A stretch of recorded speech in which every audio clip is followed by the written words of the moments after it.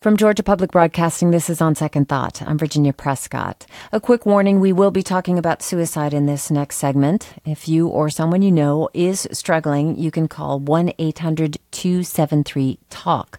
That's 1-800-273-8255. When Jeffrey Epstein died by suicide last month in a New York corrections facility, questions about the state of mental health care in America's prisons briefly dominated national headlines. But suicides in jails and prisons are becoming more and more commonplace, especially in Georgia. The state has one of the highest rates of inmate suicides in the nation, nearly double the national average. Atlanta-based freelance reporter Max Blau reported on these numbers for the Macon Telegraph.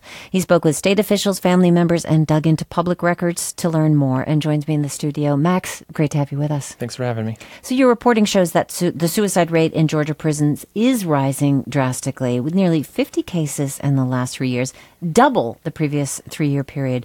After all the reporting you've done, can you help us better understand or summarize why there are so many inmate suicides in Georgia?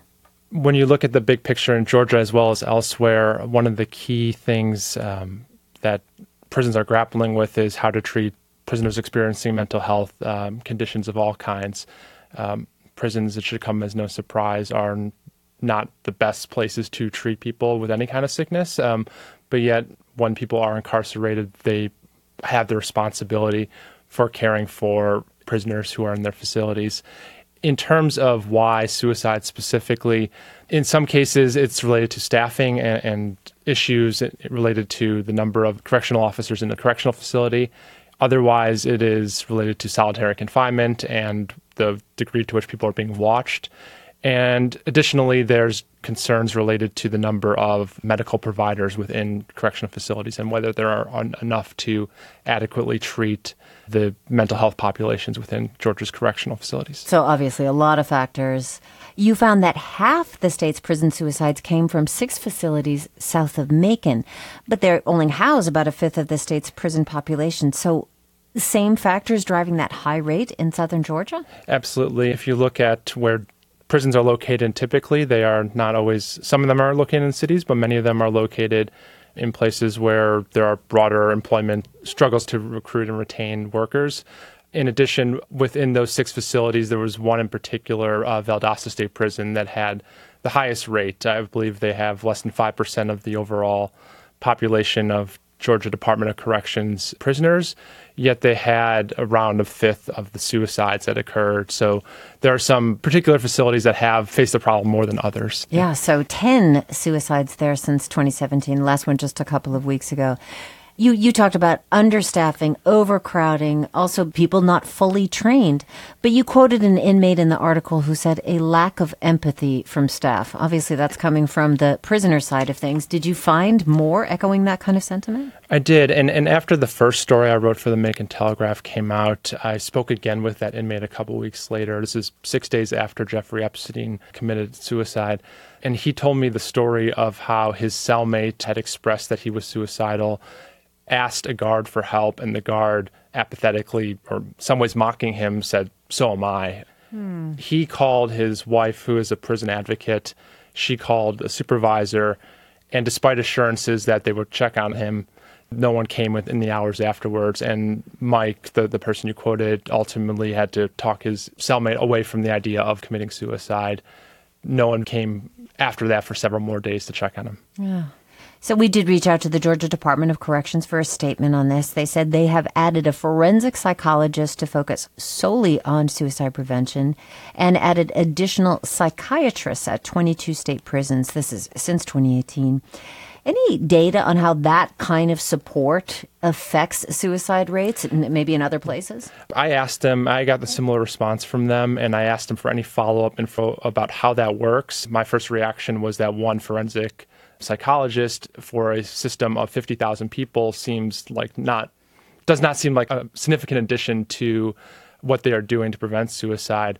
I was curious to hear their response to that, and I never heard back from them in regards to some of those questions. So when you talk to advocates here and elsewhere, more money and more resources is a start for hiring more mental health professionals, especially at a time when prisons are on the front lines of a mental health epidemic in this country. Right, but they're having difficulty getting regular staffing. How about finding mental health professionals? Exactly. Especially with Governor Kemp has asked state agencies, including the Department of Corrections, to cut between 4 and 6% of their budgets, 4% this year, 6% next year. What impact will those kind of cuts have on the well-being of these prisoners? It remains to be seen at this point in time. I have not seen anything specific to the Department of Corrections that's been reported yet on that front. However, anything related to staffing or mental health resources, if that gets cut, that will only exacerbate some of these issues.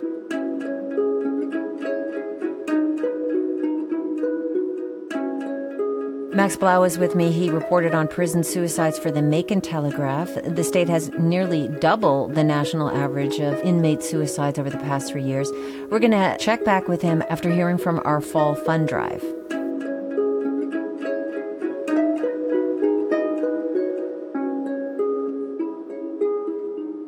I'm Virginia Prescott, reminding you that GPB is Georgia's only statewide public radio news network. So it's a service that can take us out of our busy lives and the bubbles we cannot help but live in and introduce you to the voices and lives of others, people or events you or I may never hear of otherwise. It's the kind of connection we're getting in this conversation today, and it's really only possible with independent journalism, free from commercial interests or free from clickbait journalism. We're asking you to support that during our fall fund drive. Here's how. We're back with more of On Second Thought. I'm Virginia Prescott, picking up our conversation on suicide in Georgia prisons with Max Blau. He's an Atlanta-based reporter who has looked into the rise of suicides over the past few years. The incidence among inmates in Georgia is nearly double the national average. As a reminder, as we discuss this sensitive topic, if you or someone you know is struggling, there is a lot of help available. You can call 1-800-273-TALK. That's 1-800-273-8255. So, Max, as part of your reporting, you spoke to a number of families of those who had died by suicide in prison. You found that many struggle to find information after their loved one's death. How do they ultimately find out, and how long does it take for the news to reach them? In some cases, they find out like the rest of us, which is a press release that comes out in the days after someone has died. And at that point in time, there's just a very small, maybe 3 or 4 paragraphs worth of information that says who died, what the suspected cause of death is. Wait, they find out when the public finds out? In some cases, yes. And in some cases, that's when they go then and ask for more information, they don't receive any additional information beyond what we know. So that's one of the frustrations I've heard from mothers that I've spoken with. They just want to know what happened. In many cases, it's still unclear at the initial announcement of a suicide whether or not it was in fact a suicide, but an investigation is supposed to happen. And when other kinds of deaths happen with police or law enforcement officials on the outside of a prison, there's usually a process where you don't know for a while, and then ultimately a case closes, a file is open, and you can obtain that. But in the case of Department of Corrections, that's not something that happens or mothers have access to. There is a Supreme Court case, landmark case from 1976, Estelle v. Gamble, that established health care as a right for prisoners. Can you just talk us through that case and how it applies to health care and mental health care for inmate suicides today? Absolutely. So in the 1970s, there was a Texas inmate who was working on a detail, and a 600-pound cotton bale fell on him and injured his back and his neck. He was placed in solitary confinement. And after requesting medical care and having it denied and refusing to work further, so he sued, and that ultimately went up to the Supreme Court. He ultimately lost the case, but in that ruling, it set forward a principle known as deliberate indifference, which means that any medical correctional official who is aware of some kind of healthcare condition and need of treatment, if they have that knowledge, that they can't deny further care and that they're required to under the Eighth Amendment. Over time, lawyers pushed for clearer standards, but even to this day, decades later, there isn't a clear legislative or legal framework that outlines that at a federal or state level. So oftentimes the only course of correcting something that is wrong with suicides or other policies is through the courts, people suing in the same way Mr. Gamble did in the 70s. And a number of the families that you have spoken to have filed medical malpractice suits. So one of the people is Sheba Marie.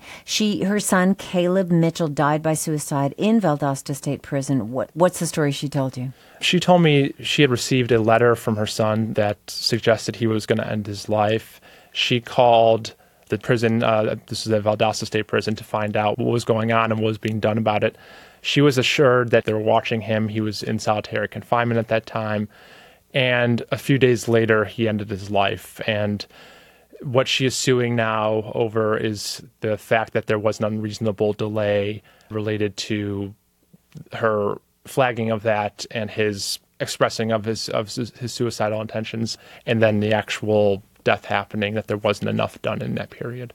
So she's suing now? Yeah, she's currently suing, and I believe she's being represented by the ACLU. Well, you mentioned solitary a couple of times. What's the relationship or the incidence of suicide in solitary confinement compared to general population? Typically, it's significantly higher, and this is something that came up with the Epstein case as well, where when you are in solitary confinement, there's typically a policy that requires a check to be done every 15 minutes. In reality, that doesn't always happen, and that's a consequence of understaffing or the apathy that we had talked about earlier. But by having 15-minute checks or constant monitoring in some jails or prisons is something that also happens. There are ways to prevent, a 2-hour period from passing in some cases that someone who is suicidal is just left unattended and can potentially end their life. What can we expect to see with the lawsuits like Sheba's going forward? Oftentimes in those cases, whether it's under a deliberate indifference claim or medical malpractice, it is incredibly hard to prove that something went wrong, but it is the only way to ensure that future changes happen at this point in time. There are other things states have done elsewhere where Colorado ended the use of long-term solitary confinement a few years ago, where there's a cap placed on how long you can stay in solitary confinement. In addition to solitary confinement, there's also other tools, like some jails are requiring guards to carry like a electronic fob that tracks a correctional officer going through a facility to make sure they're actually doing the job instead of manually logging it, which we saw in the Epstein case. Exactly. Could be fudged. Right. You just mentioned Colorado, but of course there are other states facing a rise in prison inmate suicides. Do you have any examples or models from other states, in addition to Colorado, that can be used to help prevent this problem? I spoke with a sheriff of a jail about 120 miles north of San Francisco who was telling me about a lawsuit that happened there after a suicide took place, and they had to pay out, I think it was about $2 million. And afterwards, he implemented a few things. First was anything inside of a cell that could be turned into some kind of noose or other device that was could be used to self-harm. They've replaced it with different kinds of material. For instance, some inmates will use sheets or blankets to fashion a noose, and instead of having things that could rip easily, there were tear-resistant blankets put into place. That's one specific thing within the cell. On the outside, there's additional training that happened. I spoke with one criminal justice expert who suggested that instead of a correctional officer getting a one-time training or once every 10 years, she pointed to people who are trained to do CPR that have to go through a recertification every 3 years. And if there was continuous ongoing training, not just for new staffers, but also ones who are veterans, people would be put in the position to consider suicide prevention as a key portion of their jobs and to be trained to do so. Max Blau, thank you so much for your reporting on this. Thank you for having me. Max Blau, he's been looking into Georgia's rising rate of inmate suicides in state prisons. He wrote about it for the Macon Telegraph and for State Line, something he's going to keep on, and you can read a link to his full reporting at gpbnews.org.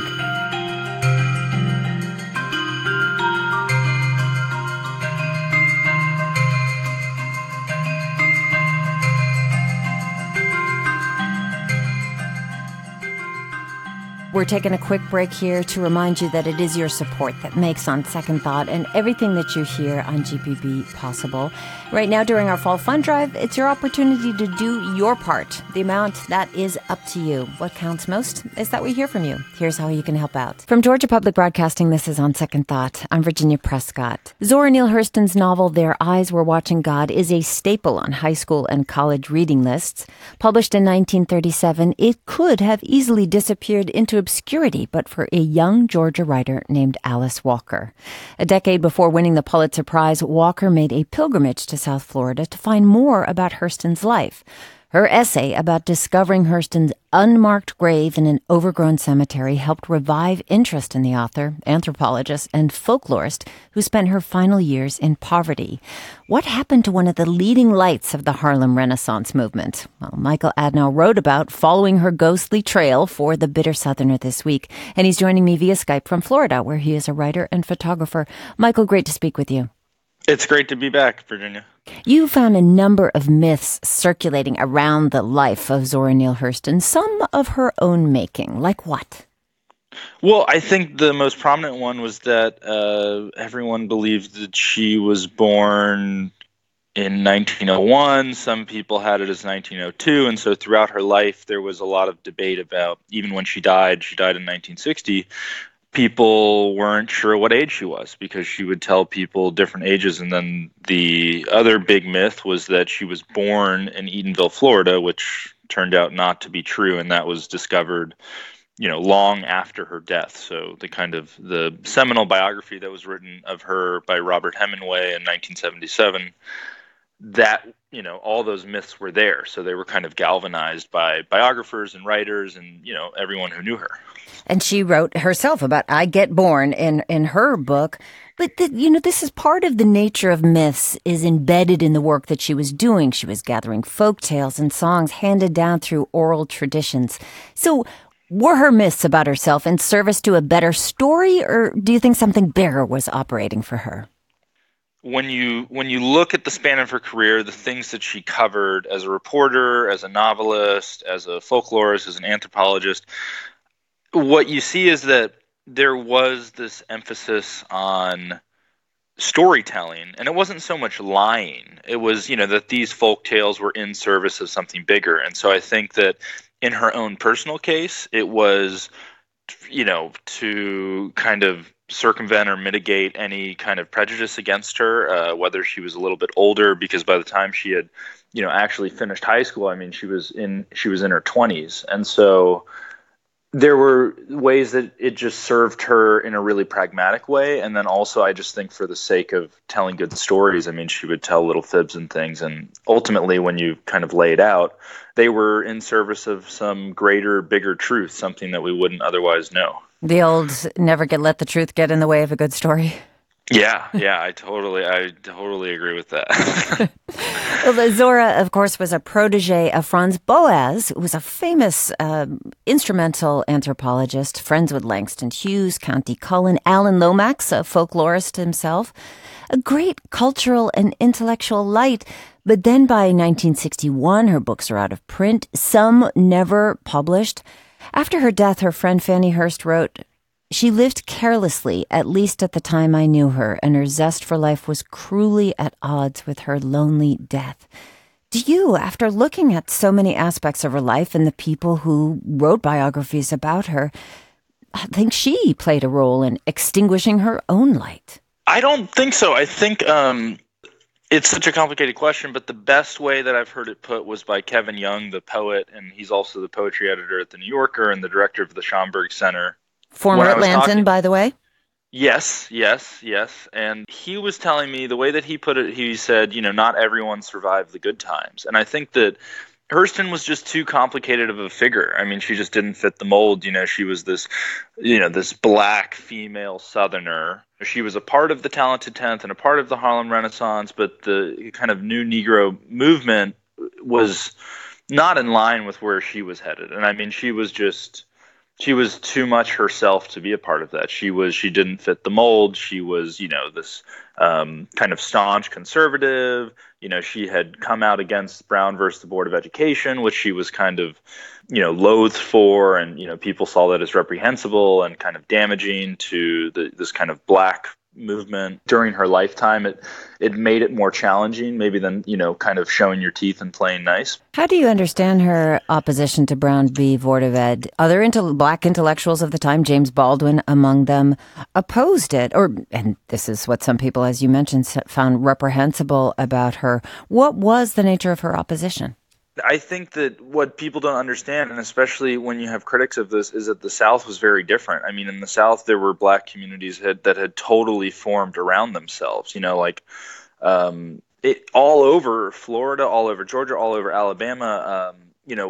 People were afraid that those communities would dissolve with desegregation, and what you saw is that they in fact did. I mean, like, they lost so much. Of course, yeah, we were, there was this integration of schools, and people were able to go to white colleges and so on and so forth. But I think that for Hurston, who grew up in one of the first incorporated black towns in the entire country, I mean, this was a town where everyone was black. And it wasn't just the black part of a white town, it was a black town. And there was immense like source of pride there, because that was a town that had formed in the 19th century. And so people there had owned land for very long time. The roots ran really deep there. And so for her, she could see that there would be this harm done if it was done hastily, which in a lot of cases it was. We're going to take a quick break and be back with Michael Adnow. His feature on Zora Neale Hurston is available today at The Bitter Southerner. And we'll leave you with the voice of Zora Neale Hurston herself, singing. Can't you lie there? Oh, shack-a-lack-a-lack-a-lack-a-lack-a-lack. Can't you move it? Hey, can't you try? You're listening to On Second Thought on listener-supported GPB, and that means your financial support right now really makes a big difference in our ability to provide smart and relevant programs on the air for you and the entire Georgia and surrounding region community every single day. I'm Virginia Prescott, reminding you that our Fall Fund Drive is in progress, so if we haven't yet heard from you, this is a great time to join, maybe for the first time, to renew your support, or even to become a GPB sustainer with a monthly contribution. Here's how. Hey, can't you lie there? Oh, shack-a-lack-a-lack-a-lack-a-lack-a-lack. We're back with On Second Thought from GPB. I'm Virginia Prescott. From Alice Walker to Toni Morrison, generations of African-American female writers and others have learned from author and anthropologist Zora Neale Hurston. Well, we're continuing our conversation with Michael Adnow. He's been following the life of Zora Neale Hurston, not always a straight path, and his feature on the writer is now available on The Bitter Southerner. So, Michael, when Zora Neale Hurston died, she was broke. She had a benefactor early on. She attended a few colleges. She won Guggenheim Fellowships, big prestigious awards, wrote novels, was a columnist. But in the end, she owed money to the hospital, the home where she was convalescing after a stroke. How and why did she die in such an obscure state? She never garnered much money. I mean, her advances were much lower than that of, her contemporaries and her peers. So she moves to Fort Pierce, Florida, which it's about 120 miles north of Miami on the East Coast. And she moved there in 1957. She was invited there by the editor of the Fort Pierce Chronicle, and she was going to start a column there. And so when she moved there, she had started working for this newspaper, and at this point, she's been working on this book, Herod the Great, this manuscript for this book for quite a while. And, she's just living check to check. And she had been for quite some time. At that point, though, she's also working as a substitute teacher, and, her health is failing. So by, 2 years later in 1959, she suffers her first stroke, and that's where she's kind of forced to apply for welfare and then sent from the hospital to this nursing home. She would just kind of work odd jobs throughout her life, as a maid, as a librarian, as a substitute teacher, as an assistant, a secretary, and she would write almost every day. But the work that we know and think of as so important was not work that she garnered much money or could make a living from. I mean, when she had a Guggenheim Fellowship, she was able to live and work as she might have liked, but otherwise it was, slim pickings. Yeah, she was buried in Fort Pierce in the end. I think it's safe to say that without Alice Walker, many of us would not know who Zora Hurston is. And you followed Walker's pilgrimage that led to the revived interest, the publication of books like And Their Eyes Were Watching God. As you point out, now she's on mugs and magnets. So, and there's an annual festival, a Zora festival in Eatonville, Florida. So finally, this town is owning, on some level, one of its great residents. But there have also been, you mentioned the biographies, Robert Hemingway in 1977, Deborah Plant later. And here in Georgia, the writer and professor Valerie Boyd, who wrote Wrapped in Rainbows about Hurston while she was still working in the AJC. So what was she wanting to add to Hurston's story? And what are people like you wanting to add to that?